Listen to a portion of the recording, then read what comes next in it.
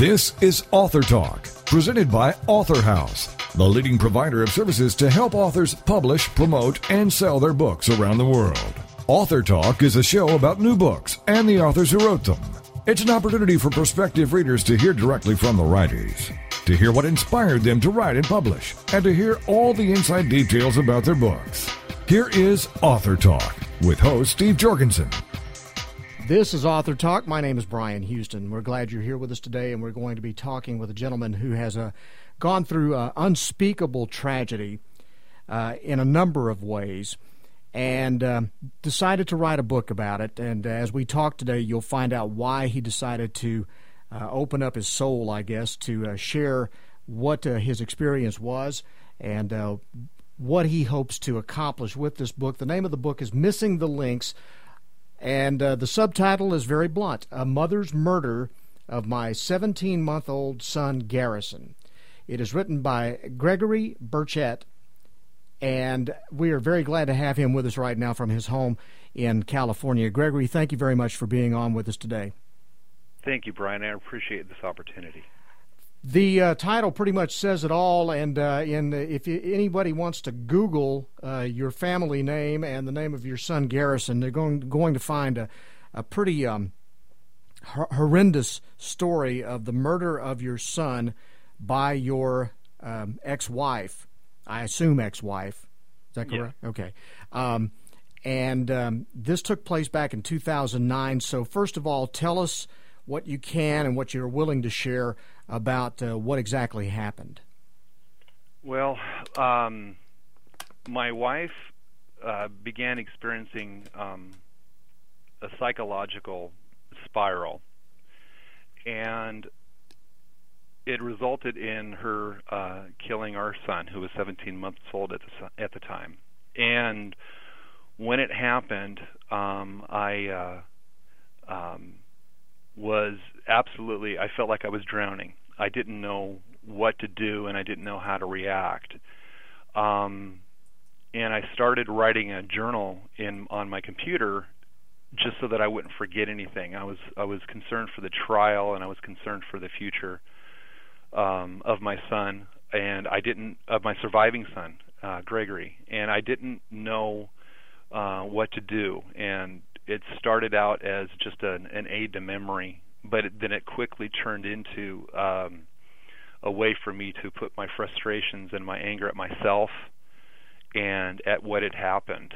And when the trial was done and when the appeal was denied, the defense strategy centered on mental insanity.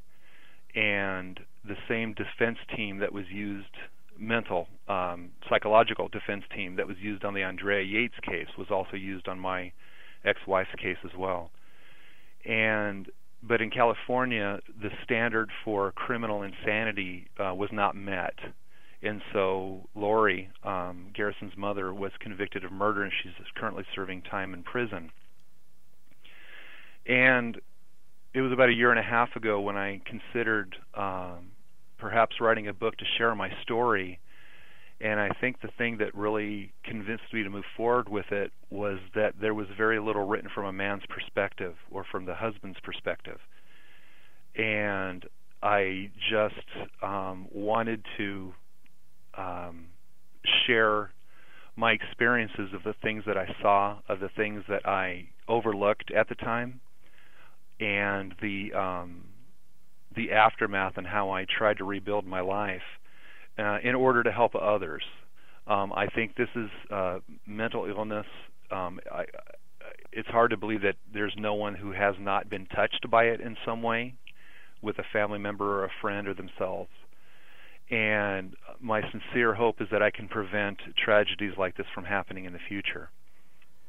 Now, I read in some of the background information that you initially were having a difficult time coming up with the title for the book, because I think it was something along the lines of "I married a psycho and I tried to make it work." Is that pretty close to what you... Yeah, it was kind of a sarcastic statement that a dear friend of mine and I, when we were on the phone, he jokingly had said after I had counseled a couple get-togethers with him and his family. He said, "Man, you're afraid of commitment." And I said, "What are you trying?" I laughed at the time, and I said, "Hey, I married a psycho killer, and I try to make it work. What do you mean I am afraid of commitment?"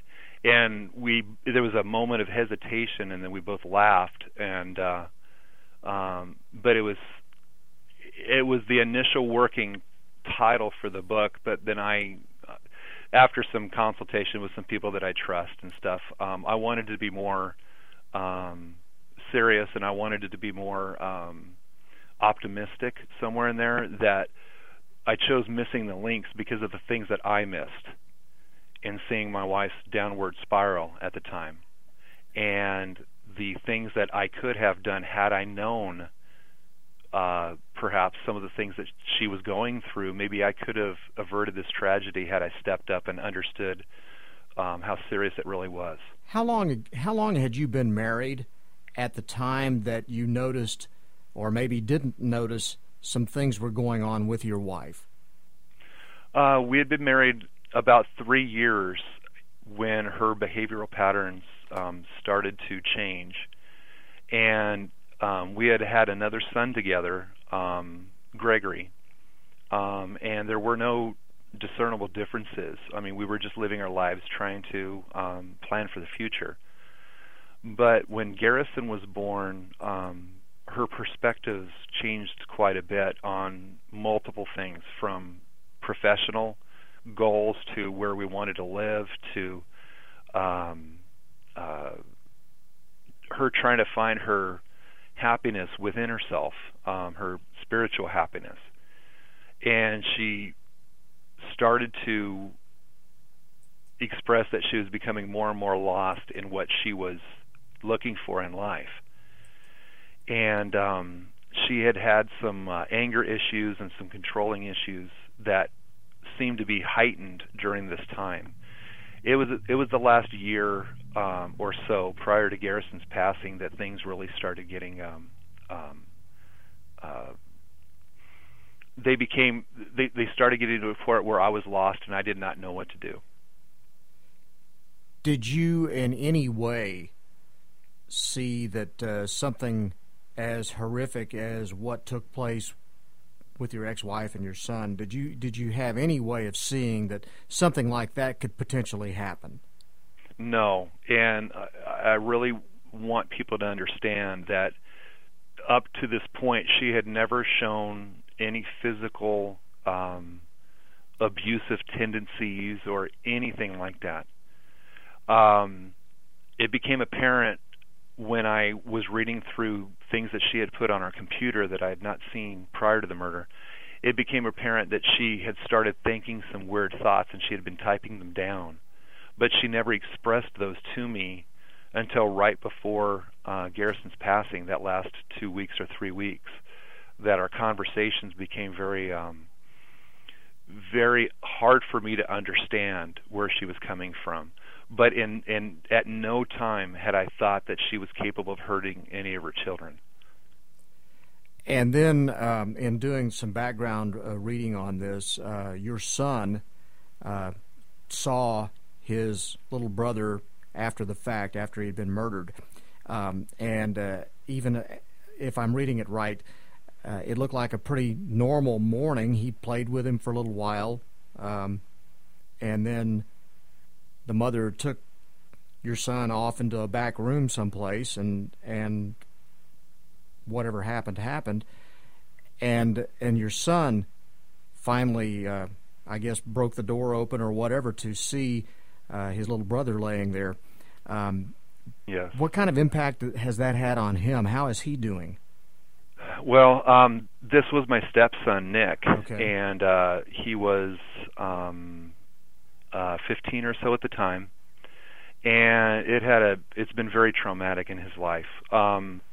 You're absolutely right. They started the morning. It was supposed to be a normal day. He was supposed to go to school that day, but Lori decided to keep him home.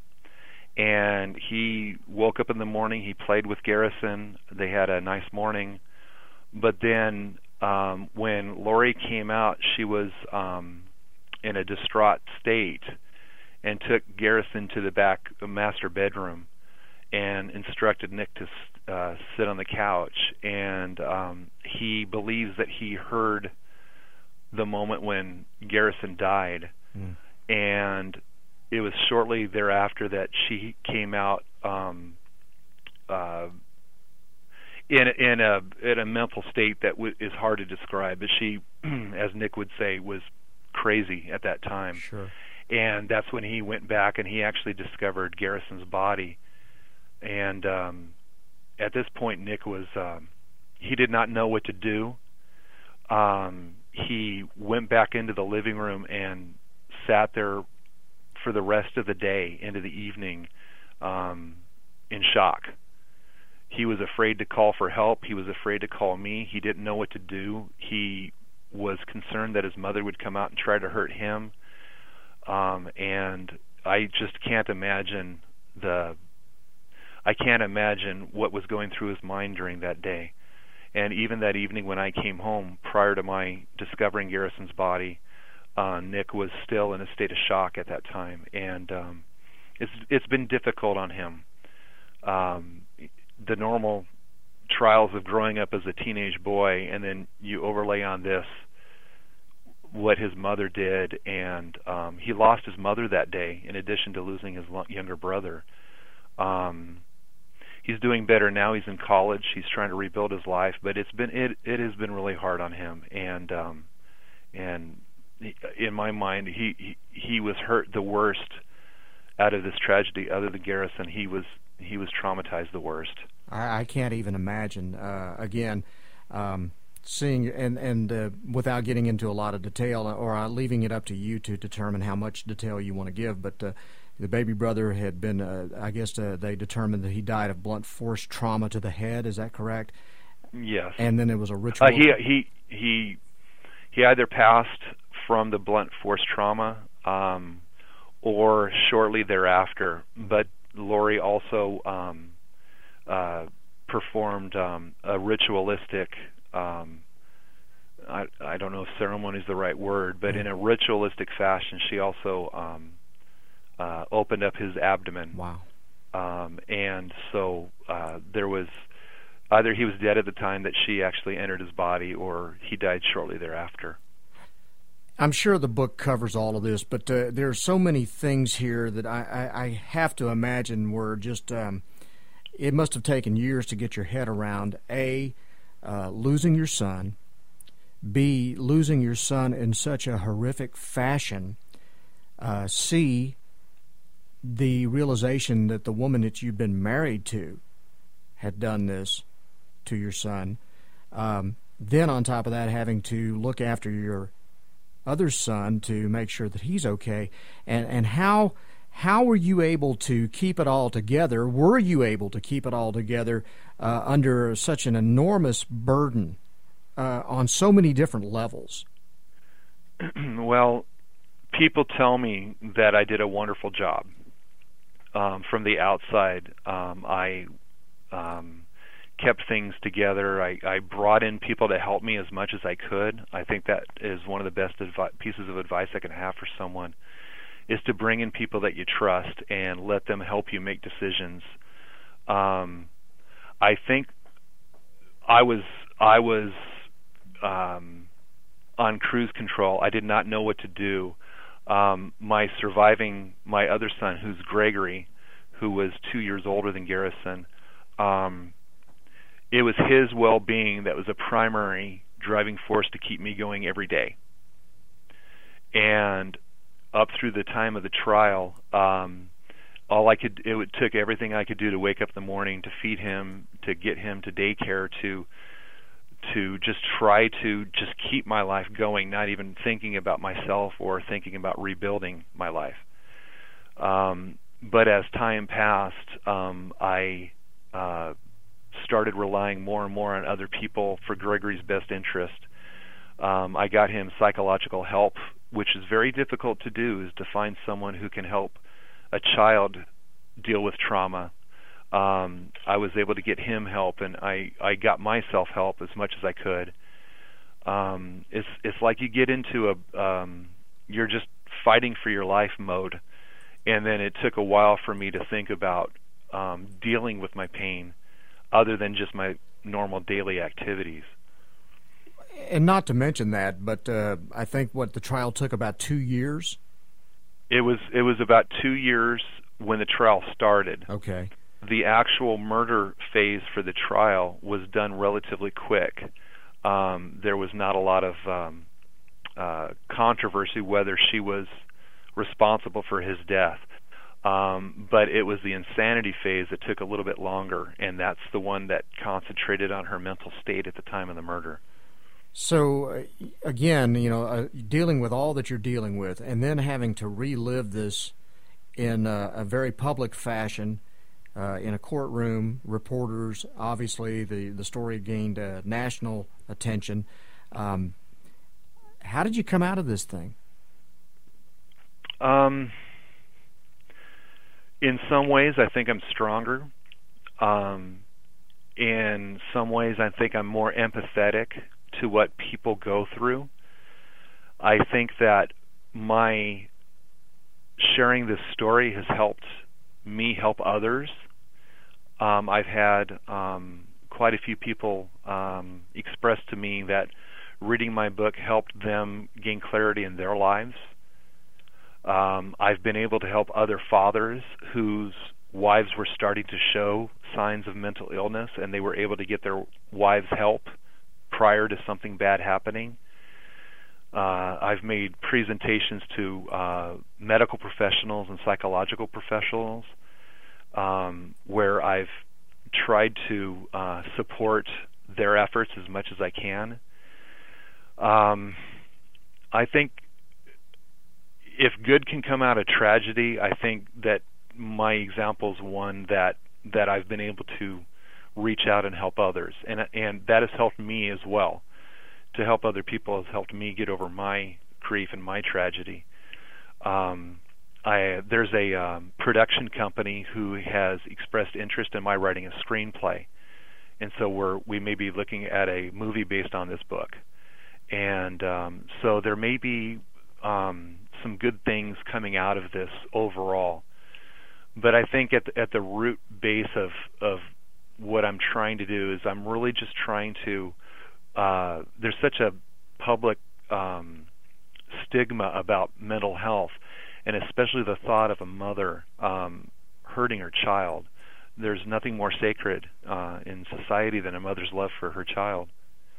And I think that if we recognize that a woman can go through a lot of things during pregnancy or after pregnancy, and it's okay to expect those changes, they may not be to the extreme of a mother hurting her child, but oftentimes women have thoughts of disassociation, and they're supposed to love this child, but they don't feel connected to it, and there's a lot in the professional literature about how much women really do go through, and I think it's so important that we all recognize that women can go through this, and how can we help them? How can we prevent this tragedy from ever happening again? Unbelievable story. Tell me what was the most challenging thing about writing this book?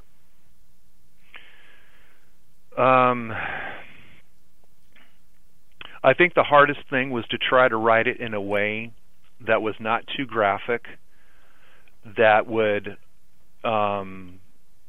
give the reader an opportunity to live those moments with me and to share my experience, but in a way that I hope comes across as being optimistic overall, that anyone can go through tragedy and find the strength to move on, and anyone can deal with life. And even though this is an extreme example of the pain that life can bring, everybody experiences pain and loss and some form of betrayal. And I think that was the hardest thing for me to have in there, is not have it be about my anger, not have it be about my just nothing but pure frustration and have a negative tone to the whole story. I tried very hard to be sharing and as open and as blunt as I could be, but I tried to use language that was inviting and would make the reader want to read it and keep reading it and to go through that story and to share that with me. And that was difficult to do, but I do think that I was quite successful in that overall vision. How long did it take you to get to that positive place? How long did it take you to get beyond the anger, and how do you deal with that in this book? I think actually writing the book, I dealt with my anger because I had to watch my words. And that file that I mentioned before, the journal that I started, was over 400,000 words when I first opened it up and used it as the basis of the book. And I just was able to purge all of that anger that I had written down and typed. I would just cut it out. I cut it out. And it was kind of like I was purging that from my emotions as well. And it took about 4 months for me to write, 2 or 3 months to write the book, and then had a couple revisions. But when I decided to do it, I jumped on it, and I was able to do it in a fairly quick fashion. But I do think that writing the book helped me to get rid of my anger that I was experiencing at the time. I was very, very mad at myself, and I was very mad at what she had done, and I still deal with that to a certain extent. The pain has never gone away, but I think my anger definitely has subsided. Well, it's an unbelievable story. Is there anything that I've left out that you'd like to cover before we kind of wind this thing down? I think to reiterate that it's normal to expect people to have psychological issues throughout their life. It's not normal to expect that somebody would hurt somebody else. And I think the power in this conversation is when a woman is pregnant and she's talking with her OB or talking with the nurses and talking with her family or friends, to actually say, that I'm not feeling quite right today, and then have that support group around them. I think one of the biggest things I'm trying to do is get the medical establishment more willing to ask tougher questions, like, how are you sleeping? Have you had any thoughts of hurting your child? Those type of things with nurses and with physicians. And the more that we can open up this conversation and make women feel more comfortable in talking about their actual feelings and emotions during and after pregnancy, I think that we could really go a long ways to help people to avoid something like this happening ever again. I never want somebody to lose a child due to mental health issues, and I think that the more people that understand and the more people that know, then the more that we can help. And that's really the message that I want to get out there. Where can people find this book? It's located on AuthorHouse on their website. It's also on Barnes & Noble and on Amazon. Many local bookstores have them in different places, but it's widely available.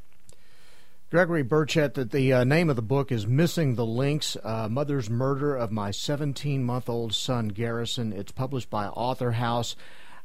Greg, I just can't even begin to verbalize how brave you are for doing this, and how much I admire the fact that you've come through something like this in such a positive manner and are willing to share that story with, trying to turn something tragic into something good, and you are to be commended for it, no question.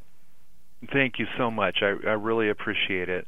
I did fail to mention I do have a website of the same name for the book, so if people would like to go there and maybe make a comment on Facebook or something like that, I really would love feedback from people to share their experiences or their impressions of what they have read.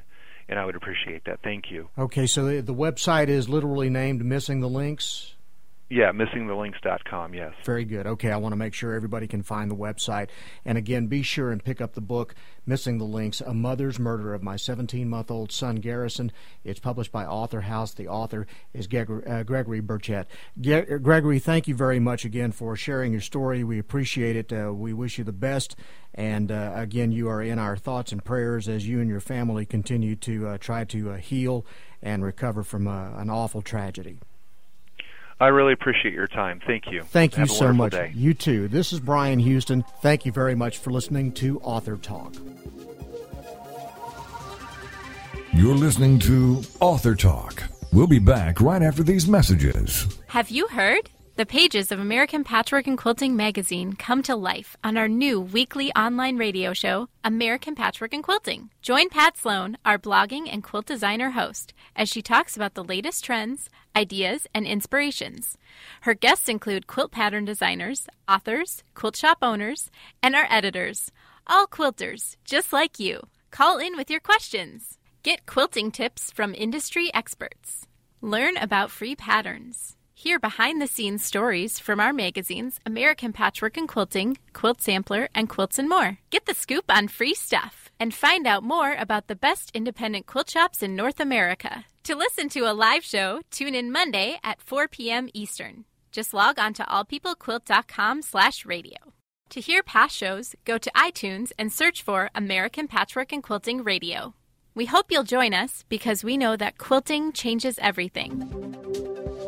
Welcome back to Author Talk, brought to you by Author House, helping authors publish, promote, and sell their books around the world. Hello and welcome to another edition of Author Talk. My name is Brian Houston, and today we are going to be talking golf, which is not one of my favorite subjects because of the amount of wasted money I have invested in this game over the years. But I am very happy to talk about the book. It is entitled The Legend of Joe Golfer, A Salute to the Regular Player. I don't even fit in that category, but the author of the book is Chris Kalwa, and we are talking to him from his home in the Canada area, Toronto, Ontario, correct? That's correct. Chris, thank you very much for being on with us, first of all. The legend, pleasure being here. Thanks so much. The Legend of Joe Golfer, A Salute to the Regular Player. I want to talk, first of all, just about the title. What's this book about? This book is about my personal tribute to all of those regular recreational players out there, whether you're a beginner, you're an intermediate, or you're more advanced in your playing, you've got a decade or two under your belt, and you're still having a rough time with your game, as all regular players do. This book was written for all of those players in mind. Are you a golf pro or are you a regular player? No, I'm not. No, I'm not a golf pro. Okay. I think if I were a golf pro, I'd be writing a different kind of book. I'm an average golfer. I have a decent handicap. It goes up, it goes down, depending on how frequently I play. And lately, because I've been working on this book quite intensely, I haven't really played as much golf as I want to. I did play some golf in California this summer. Went down there to celebrate my brother's 60th birthday, and actually I shot pretty good. So I'm kind of able to turn my game on when I need to. But no, I don't consider myself a frequent visitor to the links. Okay. Now, I will tell you just personally, I play about once every 5 years because it's so discouraging that I can't even get the clubs back out after I go out. And I gauge my golf game by the number of golf balls I leave home with and the number I come home with. Okay? And trust me, that number is greatly subtracted by the time the day's over. So is this a book for me? It is a book for you because one of the reasons I wrote the book, other than saluting the regular player, and I can get into that a little bit later, but essentially, I didn't want to write a how-to book. I think the golf world is filled with how-to books. I wanted to write a story-based book that infuses suggestions and tips along the way in story form, so that when you're reading it, you can say, okay, I've been in that scenario. I have a section about bunker madness, where you hit your ball in the bunker and you go crazy. So these are scenarios that every single regular player goes through. Mm-hmm. And when you read the stories, you can relate to them. And then when I talk about anecdotes, how to approach that strategy a little better and play your shot better, then it resonates with regular players. Okay, so in these stories, these true stories, people you know or experiences that you've had yourself? These are stories that are not only experienced by myself. There are stories that are experienced by other Joe golfers in the book that I played with. They were working friends. They were, I have two brothers in the story, Richie and Eddie. They're in the story as well. Actually, Eddie opens up the book with, I call him Eddie the Kamikaze Striker K, and he opens up the book with a story that if you won't believe, even when you read it, you're not going to believe it. You think I made it up, but it actually happened. All of these stories happened, except my alien story. I have to confess that really didn't happen, but I kind of used my creative imagination to write about aliens coming down to watch the Masters and interpreting the game and trying to figure out. And that was the whole point of the story. Was I was writing in a chapter about, to someone that doesn't view golf, it can be confusing, like aliens coming down and figuring it out. And then I said, speaking of aliens, and I end up segueing into an alien story. So, well, and when you think about this, I mean, from an alien perspective, an alien looking at some of us who play golf and going out and saying, okay, these are people who are going out to have fun, and then they hear so much profanity and golf club throwing and and frustration. An alien must get real entertainment out of this. Well, yeah, exactly, and I think that one of the you got to wonder why it's like that when you're on the golf course, and the reason is, and I talk about this in the book. It's because you have a lot of shotless time, and what I mean by that is you actually spend about 45 minutes during a typical 4.5 hour round of golf. Actually preparing to hit your shot and engaging, addressing the ball and hitting your shot. So there's only about 45 minutes where you're actually doing that. All the other time is shotless time, where you're walking to your shot or you're walking to the next, to the next tee-off spot. And during that time, your mind wanders, and you have a lot of time to put crazy negative thoughts in your head and self-defeating thoughts, and basically, bang yourself up pretty good. And that's why I can't think of any other sport really that's set up that way. Can you? No, and we call this fun. That's right. Well, that's why I include a section in the book called the 19th Hole Lounge, and there's a reason for that. Amen. Now, I'm not encouraging people to become alcoholics, although that might help. But basically, golf is also another sport where if you put things in proper perspective, and when you have a bad shot moment, rather than, if you go berserk momentarily and you regain your composure, later on you can laugh at it, and that's what most regular players do. They get together and they have a beer or sit down, have some food, whatever, and then they share stories back and forth. And that's the beauty of the game. It allows you to reflect back on it and then basically admit to yourself, look, it wasn't such a big deal. As a matter of fact, that crazy moment I'm going to remember for the rest of my life. I'm sure you have some of those moments. Oh, as well, absolutely, right? Absolutely. many of them, as a matter of fact. Most of them spent in the woods, by the way. So I just want you to know. That's right. You feel like a lumberjack out there. Oh, listen, it's pretty common. Believe me. I think I ought to take a tent when I go golfing. So anyway. I also, would it be fair to say that this is more than just a golf book? This is almost a golf / self-help / positive thinking kind of a book, and also a fitness guide. I think it's all rolled up together like in a Philly cheese steak sandwich kind of thing. Okay. And basically, the way that I set up the book is it's in 4 journeys, and you have to take these 4 separate journeys. Journey 1 is section 1 of the book, where you discover about yourself and you're creating your own legend. And when I say legend, I don't mean legend as in I'm famous. Legend as in story. So it's really the story of Joe Golfer is what the title means. And so you're creating your own legend, and you're actually asking yourself why you play this stupid game in the first place. You've got to really ask yourself why you spent all that time. And of course, a lot of people that are obsessive about it, and I talk about this as well, they take time away from work, work friends, friends that they've grown up with, spouses. And to a lot of people, it's an escape. And I think if you go to that extreme, it doesn't really do you any favors. Now, have you ever written a book before? Never. I've always had a few book ideas in me. I've written amazing essays in university. And it's one of these things where you put it on a bucket list, and you hope that somewhere down the line the opportunity presents itself where you can have the time to sit down and write a book. And actually, what sparked me into writing this book was that I've had all these ideas in my head 5 years prior to actually sitting down and writing the first word to this book.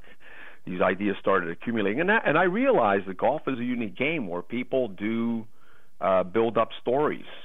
And I've golfed with people that have been regular players over 20 years, and the stories that they have, you could sit down with them and they can talk to you for 4 hours about all their stories. And that's what really interested me in terms of a book idea. That I thought, wow, this would make a great story idea for a book where any regular recreational player, and there's got to be about 60 to 7 million regular recreational golfers around the world. And if you think about that, think about how many stories can be shared by everyone. And so I got excited by that possibility, and I thought, well, let's kind of start a movement. And I refer to Joe Golfers as being members of the global golfing community of Joe Golfer Nation. And what I mean by that is, golfers around the world, Absolutely. And we're not that much. We've got more similarities than differences on the golf course. So, with this book, what's your ultimate goal? What do you want your readers to take away from a book like this? I mean, obviously, it's to entertain. The stories themselves entertain, but what's the ultimate goal beyond that, if there is one? Ultimately, I want to inspire people. I want this to be an inspiring story whereby, especially those golfers that are getting discouraged and they're thinking about not playing, I think that if you read The Legend of Joe Golfer, it's going to spark your enthusiasm about the possibility of enjoying the game. And I talk about certain ways that you can enjoy the game a lot better. In one chapter, I list 10 suggestions about enhancing your enjoyment for golf. And I think that if anyone even follows a couple of those, it's going to continue your enjoyment and your wanting to get out there and play. Now, throughout the book, you keep returning to 3 central golf themes, which you sprinkle from the beginning to the end of the story. One was, I think, be the best golfer and person you can be. And I'll let you elaborate. Well, I think what I mean by that, and the whole idea, I got this obviously from Star Trek, to boldly go where no one has gone before. I grew up watching that show, and I loved it, and it really taught me the lesson that, if you're going to do anything in your life, you might as well be the best that you can be at it. Why go through something and just do it half-assed? Excuse my French. Basically, do it the best way you can, and when you tie that into golf, that's going to allow you to prolong your golf lifestyle. Because I also talk about golf as a life sport, that you can golf for the rest of your life as long as you're as long as you're vertical and you don't fall over after your swing, you can still play. You know, that's the beautiful thing. Like if you're, if you play football, you can't get on the gridiron when you're 70 years old. At least I don't know too many people that can. Or no. In Canada, I don't know too many people that are 75, 80 years of age hitting the ice rink for some recreational hockey. No. It just doesn't happen as often as golfers going on the course and enjoying themselves at a later stage in life. And so that's what I mean by to boldly go where you haven't gone before. And also, just to do your best effort and be in the moments. And if you can convince yourself when you're making your shot that you've done the best that you could, that's all you could do. And then the outcome really after that's out of your control. And if you do that, you're going to really enjoy the game. You're going to take more satisfaction out of the game. You're going to learn, and then it's going to carry over into your life because you're going to have that same mindset when you go to work and you're working on a project or a job or whatever. Or if you're a parent, a mom or a dad, you're going to try and be the best parent that you can be and be the best role model. And I think that. That's what I was taught. And then when you do that, you're going to discover things that you've never discovered before, like that saying, "Nothing ventured, nothing gained." If you try something new, even though you say, "Well, I don't want to do that," and you go and try it, you might like it, you might love it, and you might open up a whole new avenue of excitement for yourself. And you can find that on the golf course as well, right? Absolutely. And you also mentioned, I take it that from the Dead Poets Society, Carpe Diem, seize the day. Well, my buddy Mitch Shore, and I talk about him in my story. I met him and I was kind of like you. I just came back from a horrendous shoulder injury where I couldn't even pick up a cup of coffee. And I had some acupuncture done on it, and I'm fixing myself up. So I'm just getting back into playing golf after a long layoff. And I'm hitting balls all over the place, spraying them here, there, over trees, over fences, and I'm cursing and swearing. And he looks at me and he says, "Relax, buddy. You just came out for the first time. What do you expect?" And so he put things into perfect perspective. And then he said, "Just enjoy each moment as much as you can. Don't worry about your game, and don't worry about what kind of game you're going to play or what kind of score you're going to shoot. Just take it one shot at a time, be in the moment, and enjoy yourself." And you know what? When he told me that, it just turned my whole mindset around regarding the game itself. And then from that point on, I approached golf in that way. Just take one shot at a time, and after all, that's all you can do anyway, right? Absolutely.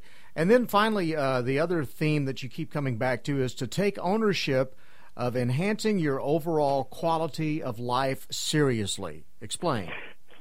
Well, I have a background in physical and health education. And I've been a teacher, and so for all my life, I grew up playing sports.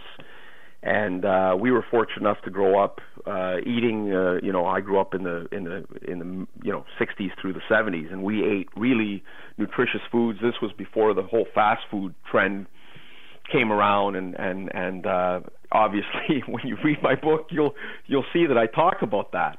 And I also know from my teaching experience, from grade 4 to grade 8 primarily, that I've seen a lot of kids getting bigger and bigger. Yes. And they're munching on a lot of junk food. And a lot of my kids, we go typically to 3:30 in most days in elementary, and by 2 o'clock they're passed out because of the sugar rush from all the foods that they eat. So, I felt that I had a moral obligation to talk about that and to really because I care that I want to see future generations of kids getting back to being healthier, and not talking about diets, but talking about nutritious food plans. And then I say in my book, well, how does that relate to golf? Are you going to become a scratch golfer if you do that? Of course not. But you're going to have the life energy when you go on the golf course from the time you tee off on the first hole until the time you sink your last putt. You're going to play with full energy throughout all of that time, and you're going to enjoy yourself more. And of course, that carries into the rest of your life. So I felt that it was so important that I talk about it, and I've incorporated into a 3-stage plan, aerobic conditioning, where you at least treat yourself to 3 times, 3 sessions of aerobic activity per week. I talk about flexibility training, which I do every day, twice a day, before I go to bed and when I wake up. After I wake up, I stretch. And being a person that's had knee injuries through tennis and shoulder injuries, and I've worked out, and I was a crazy man working out with the weights, and I used to go in and do 40 exercises in one session, and I would just kill my body, like just I'd fall apart after that. So I wanted to make sure that I leave a message for readers that you can do this in a smart way, in a time-efficient way. You can do it so that you do it gradually and you get to enjoy it. And anyone's going to sustain doing something once they enjoy it. And it's all part of enjoying your golf game. And when all of the exercises, I've borrowed some of these ideas for a gentleman by the name of Boris Kuzmich. I mentioned him. He wrote a book entitled Fit for Golf, and he mentions a series of golf-related strength training exercises that you can actually do and I suggest doing them in the off season, because let's face it, most recreational golfers aren't going to do the strength training regimen. Not many, but some will, but not many, while they're playing golf, because if you happen to live up here, in the northern hemisphere where we live, where your golf season is shorter, you want to take advantage and be out and play more. And then when winter comes, like right now, we just had some snow, and we've got rainy snow. You're not going to be out there playing golf now, no. So it's better to do your strength training regimen in the off season right now. So I talk about all of those in a common sense kind of way. I don't pretend to be a professional strength trainer, and I do recommend that anyone that does consider putting a program together consult with a strength trainer so that you get professional advice. And of course, if you're not in shape, if you're one of these people that hasn't been to a gym in 30 years, then you might want to consult with a doctor, get a physical, and make sure that you're physically able to start one of these programs. So all of these things tie in together, and I really feel that if your goal, like me, is to golf, I want to golf till at least I'm 95, then by doing all of these things, then it's going to enable me to prolong my golf life, and of course enhance the quality of my life overall, which is more important. So you're right, it's not just a golf book, it's a holistic approach to living in a healthy, physically active way. And golf gives you that social engagement to keep yourself revved up and going, and really I think it's the most enjoyable thing that I've ever done in my life, and I want to do it for as long as, like I said, as long as I can keep standing and swing without falling over. I'm on the course every time. So well, I get it then that, and just in talking to you, I would think that in reading this book, what I would come away with this would be, this is a guy I would love to hang out with for 4.5 hours looking for golf balls. Well, if you look at the picture in the back of the book, it gives you a clue. I mean, that's the kind of, you know what? When I die, that's the picture I want at my funeral. There you holding go. a Guinness. I'm telling you, that's, because to me, that encapsulates my whole life right there. You can enjoy yourself, but you keep everything in balance. So you stay healthy, you have fun, you're serious when you have to.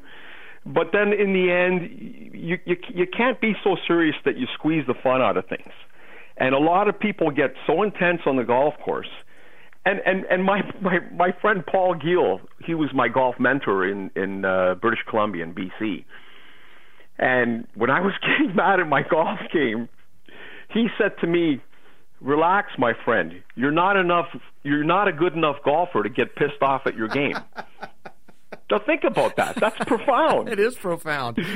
Like that's like the Aristotle of our modern era. 100 years from now, I want golfers to read that quote and say, "Wow, that's right." That goes on my tombstone.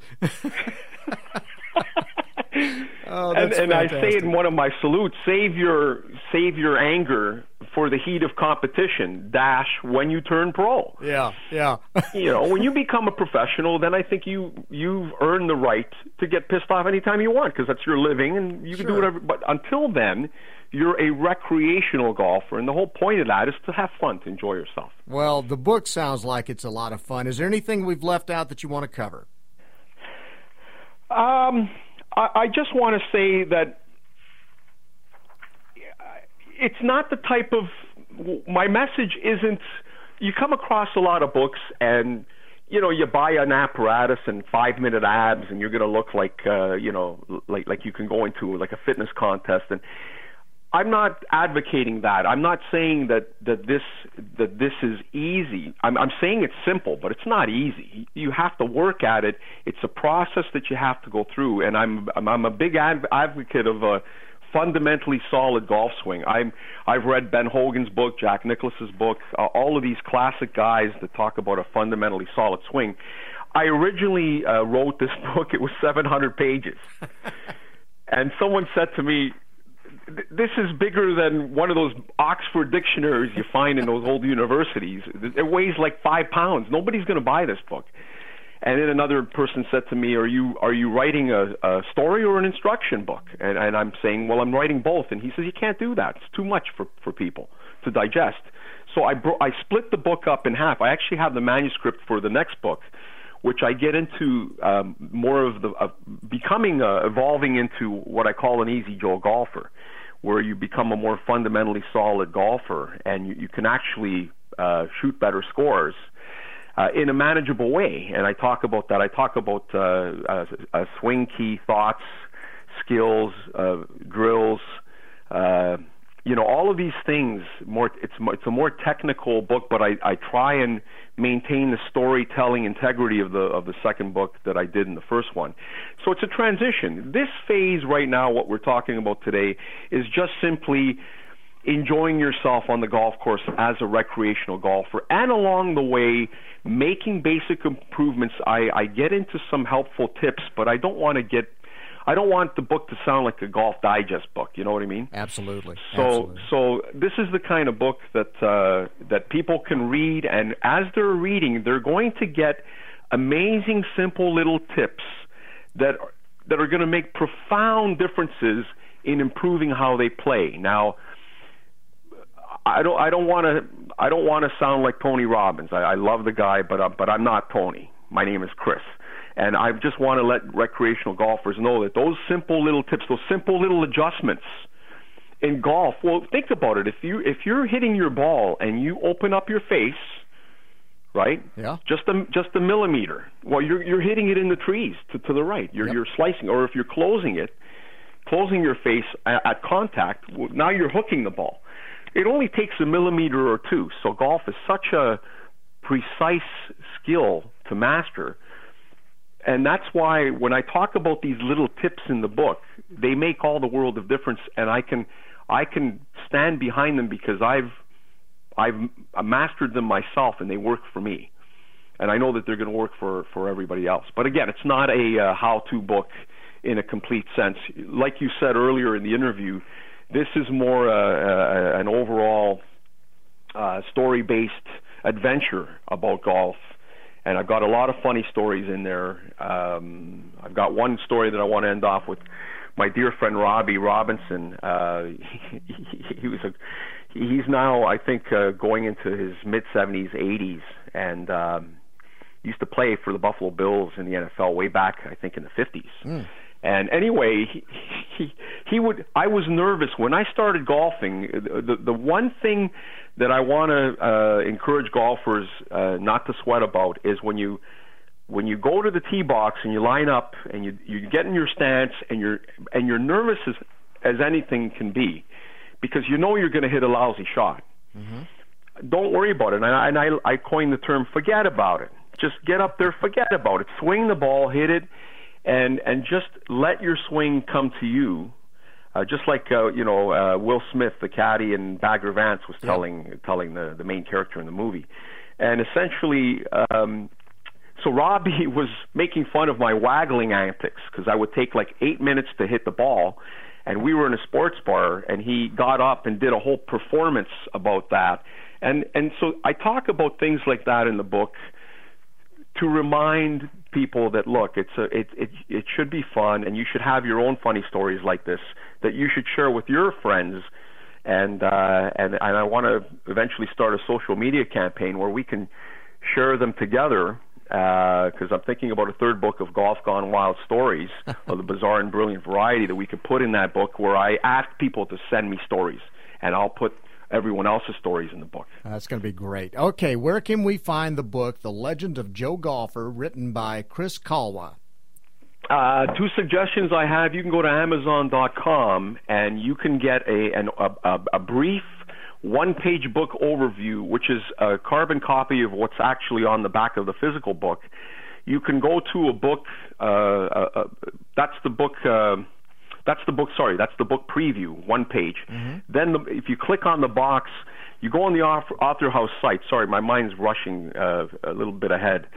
When you go on the site, you have the new author site where they feature 4 new books, and mine is one of them. You click on my book, then you go to the book overview. You have the 1-page, kind of like a pitch from me as to why you should buy the book, which is on the back of the physical book. Then you have the book overview in another box if you click onto that, and it's a 2-page summary of what the book is about. There's an About the Author section, and then there's information that you can click onto that you can order the book directly from AuthorHouse. Other options are you can go to Amazon, Indigo, Barnes & Noble. AuthorHouse has a book buying network, thousands and thousands of book buying networks that you can. But those are the familiar ones that you can look into. And the book is available as a hardcover, softcover, ebook. And in a couple of months, I'm going to be doing an audio book that I will actually be reading the book. Honestly, I can't afford a professional reader, so I'm going to have to read the book myself. But I want to read it anyway. Hey, you sound fine. You know, they're my stories, That's and right. and I don't think anybody on the planet's going to be better equipped to read it than I will. I don't mean in terms of technical speech and everything. I'm talking about in terms of the feeling and the passion that I can put into those stories, because they're my stories. Well, so that'll be available down the pipe probably sometime in the new year, and I'm excited. And the response that we've been getting thus far from my publicist has been amazing. We've he calls me the next day after he launches a campaign, and we had two additional people calling us for interviews. So it's the message is spreading like wildfire, and it doesn't surprise me, and I'm not trying to be cocky. I just believed all along that this kind of story would people are going to connect to it, and it's going to resonate with people. Well, your enthusiasm comes right through the microphone, I can assure you. And it's been a great pleasure and talking to you, and I can't wait to pick up the book. The name of the book, again, is The Legend of Joe Golfer. It's written by Chris Kalwa. It's published by AuthorHouse. Chris, great to visit with you. Enjoy your golf game when you get a chance to get out of the snow and the slush again. I hope you have Brian, a great time. whenever you come up to Toronto, we'll hit the links and we'll hit a bunch of balls over the trees. No, we'll hit them into the trees, Chris. No, over the trees. Oh, sure, right. You've not seen my golf game, have you? Hey, Chris, thanks very much for coming on with us today. Thanks, really Brian. appreciate it. Absolutely. Chris Kalwa, the author of The Legend of Joe Golfer, a salute to the regular player. It's published by AuthorHouse. Be sure and pick up a copy. I'm Brian Houston. This is Author Talk. Thanks very much for listening.